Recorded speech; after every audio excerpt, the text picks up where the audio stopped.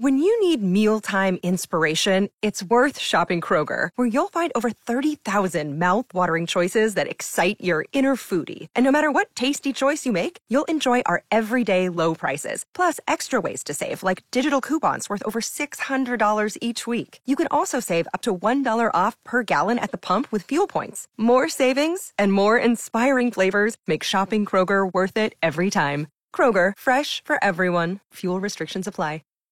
Hey, Buckeye fans, Andy Logan of Logan Sports. Back in 1975, my father, Dick Logan, who played football for Ohio State and the Green Bay Packers, decided to open up Logan Sports and was dedicated to providing Stark County with great products at great prices. He always emphasized customer service, making customers feel extra special, and those values are still in place today. Logan's is a great place for Nike and Under Armour shoes and apparel. We are the place for Ohio State gear and your high school spirit wear, custom lettering, and corporate apparel headquarters.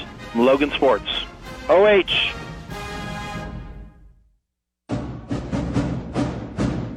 This is the Kenny and JT Show on News Talk 1480 WHBC.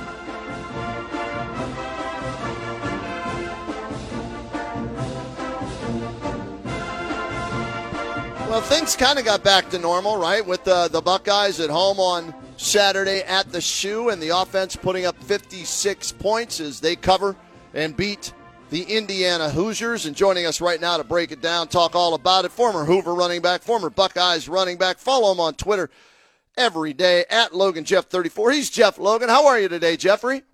I am doing terrific, guys. It's great to hear from you, and it's really nice to be in double-digit wins, 10-0, and this is the 10th consecutive season for Ohio State to have at least 10 wins. If we exclude the COVID year, obviously, because we didn't get to play that many games. But think about the success of this team over the last decade with 10-plus wins in each one of those years. Yeah, very impressive from one coach to the other, and things staying the same or maybe even getting better. We'll see. Hopefully this year another national championship, and they get a big win, their 10th win over Indiana this past week. And we saw the offense kind of get back on track at home, throwing the ball and eventually running the ball. What impressed you the most? I know Indiana's bad. They're not good, Jeff, and we expected them to do this offensively. But what did you like the most out of this win? Well, I like the way we got started fast in the game. 21 quick points against Indiana. This is a team that we knew we should get after early, but we've struggled doing that the last few weeks or so. And I know that's one of the things that Ryan Day stressed. And then also the defense continues to be very good at just kind of managing the football game and turning the ball back over to the offense and letting them become who they are with all the offensive weapons that are there. So a couple of miscues on fielding punts, which is a concern. You can't have those kind of mistakes if you're going to continue to win and win a national championship. But overall, I think you'd have to look at the success of the football team on Saturday and feel pretty good, with the exception, obviously, of the injuries to the running backs room. What can you tell us about that, Jeff? Because obviously you know Travion Henderson. Mayan Williams gets banged up, comes back on crutches. How bad is it? Well, from what I could see in the injury itself, it was very much like an injury I had my senior year where we called an inversion sprain, which is a high ankle sprain where the leg actually collapses inside, and it really puts a lot of pressure on that joint. And it is a long, slow healer. If I'm accurate, I'm making my medical opinion here without any medical degree, by the way.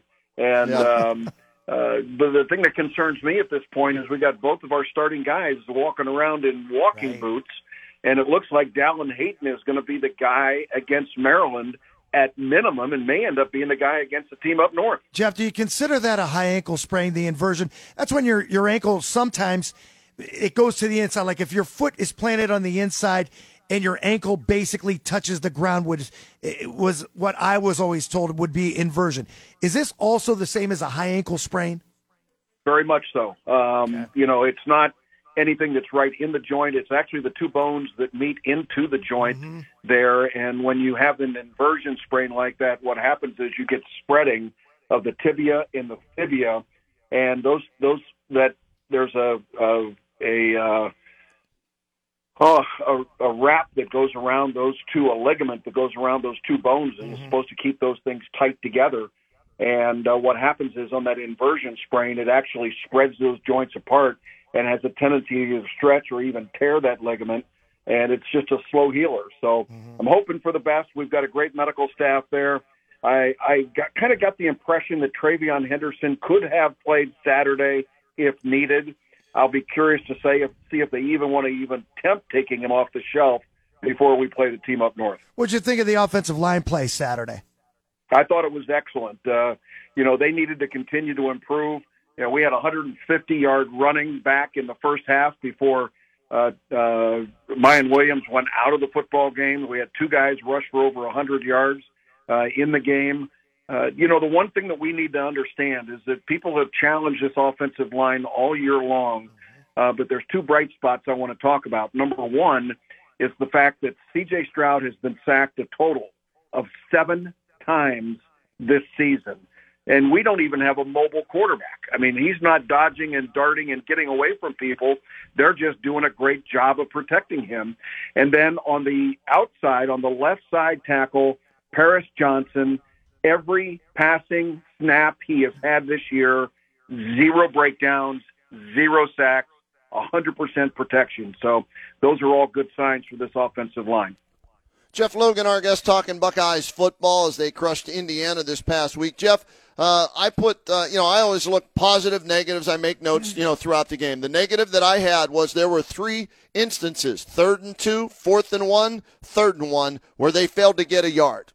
Okay? And this was against a bad Indiana football team, so short yardage situations. I know they ran for a lot, and I know they won 56-14, but if I see that against Indiana, that concerns me maybe against a more physical Michigan team. Is this Ryan Day not willing to show everything because he might have run a different play there, or is there reason to be concerned that in 3 separate situations like that, Indiana stopped the Buckeyes on 3rd and short? Yeah, I think those are realistic frustrations from a fan standpoint. I got to tell you, the one that bothered me more than anything else was on 2nd and goal at the 1, and we ended up we ended up passing the ball for a touchdown to Cade Stover. And that, from a running back standpoint, that hurts, that you got to go on 2nd and 1. And I think it was a really good play call by Ryan Day, but selfishly, I was of the opinion that we got to be able to exert our power down there and be able to rush the ball and get it in. But having said that, Ohio State remains in the top 20 in the country in terms of 3rd down efficiency. On 4th down efficiency, they're number 4 in the country in terms of converting on 4th downs. So while it's frustrating for us, and we expect to pick 100% of those up, you got to understand that the other team has got football players as well, and some of them aren't all that bad. Kenny, I know what you're getting at. You want to see if they're not tipping their hand and they're going to run like an option like we did that year with Maurice Clarett, because we're not going to show them our entire offense before we get to that team up north. I understand where you're coming from. Jeff, is there any time that you keep a play maybe in the hip pocket and you're not going to bring it out until that last game of the regular season? No, absolutely, and it's not just one play. And I'm not talking about gadget plays with a flea flicker or anything else. I'm talking about different formations, different blocking schemes, and maybe a different appearance altogether for certain plays. You're not going to change everything that you've done, but going into that game, if you expect to be able to do 100% of what you've done up to that stage and bring nothing new to the table, you're not going to win the game. So Ryan Day does have some magic up the sleeves, if you will.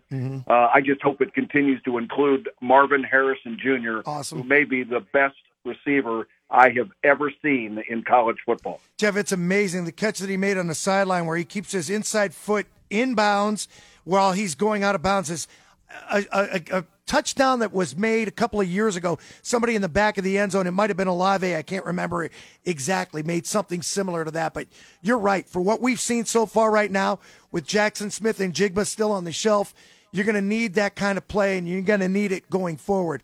But I also want to talk about this because I love intangibles, especially at the collegiate level.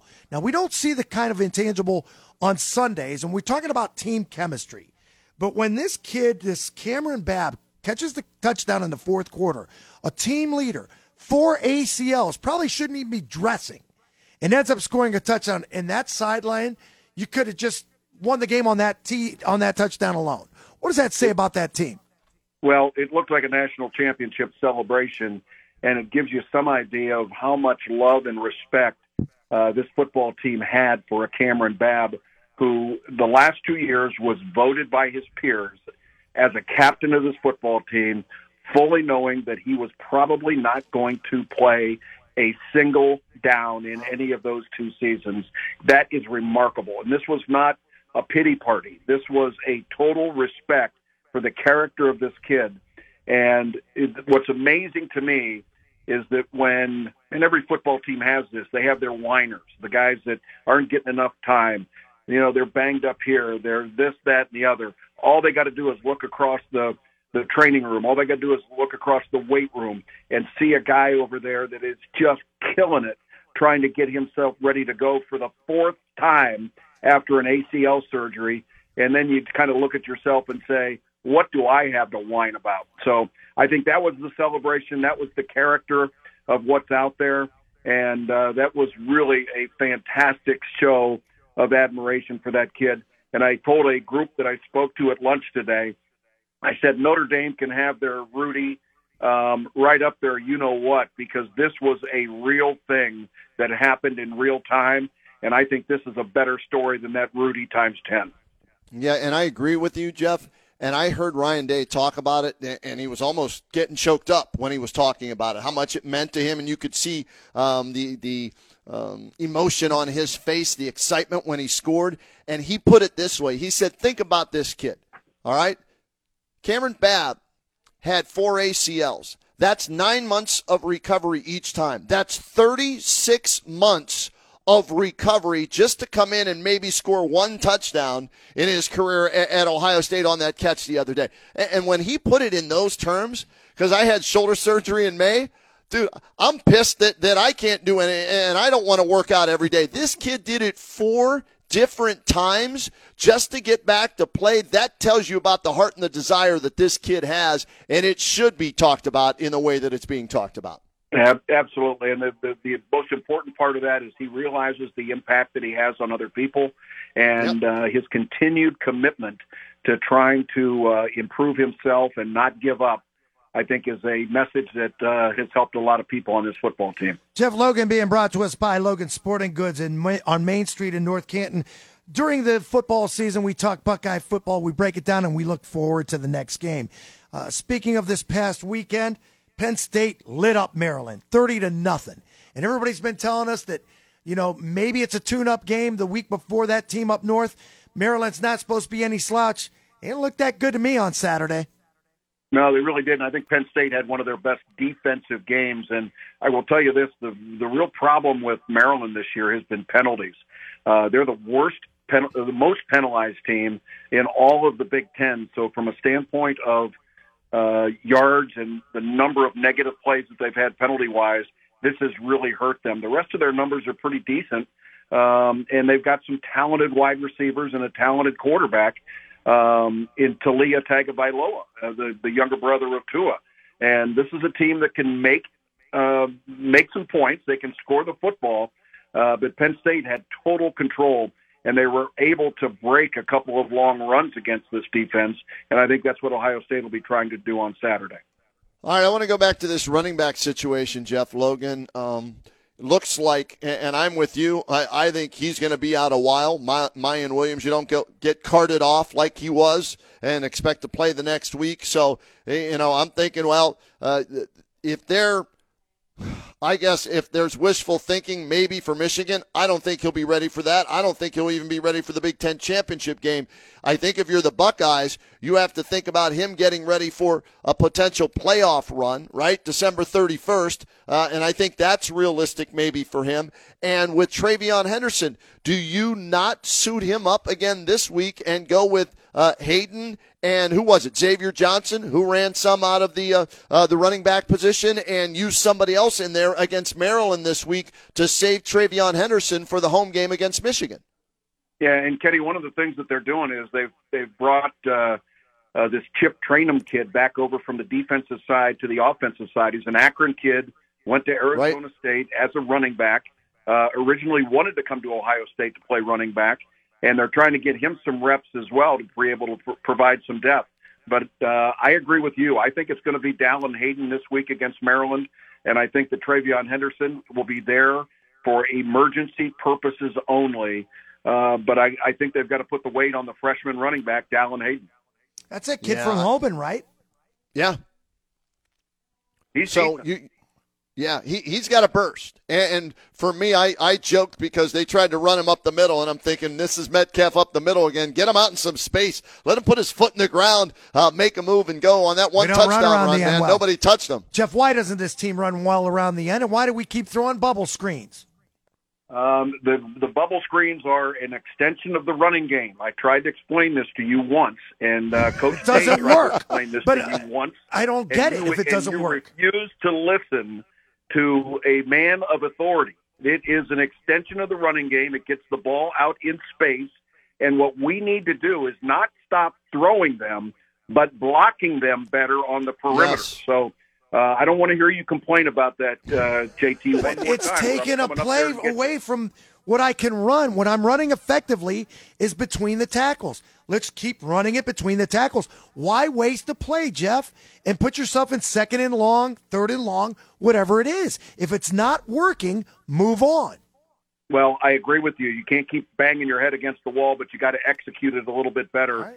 And when defenses are putting 8 and 9 people in the box, that is awfully tempting to throw the ball out there to an Emeka Ibuka and let him make one move and go to the house. So those are not going to go away. I want you to relax and listen I don't to a like man it. of authority. They are the right calls. Yeah, and here's the thing, and I remember the one game, Jeff, correct me if I'm wrong, Cade Stover whiffed twice. He swung and missed twice on blocks when they got the ball out there, correct? That is correct. We just need to do a better job of executing it. And that's not a play that is designed to always go for a touchdown. They're trying to get 4, 5, or 6 yards at best on that play. And that is what you're trying to do on first down when you're running the football. But if they got 9 people in the box, you got to equate the numbers and try and take advantage of what the defense is giving you. And that play is there, but you still have to execute with the blocks. Hey, man, you talk to your sister Amy the way you just talked to me, because I'm going down there this week. I got news for you, and I'm throwing you under the bus, pal. There is zero chance that I could get away with that kind of language with my sister. Oh, that's great. Hey, Jeff, great stuff, and thanks for putting him in his place like that. I appreciate that. I try. It doesn't ever work for me. I think you got through to him. Well, he knows I love him, and he is a great dude, but sometimes I just have to take control and make sure that we're moving in the right direction. God bless you, Jeffrey. We'll talk to you again next week after that win over Maryland, and get ready for the big game of the year, all right? Looking forward to it, guys. Go Bucks.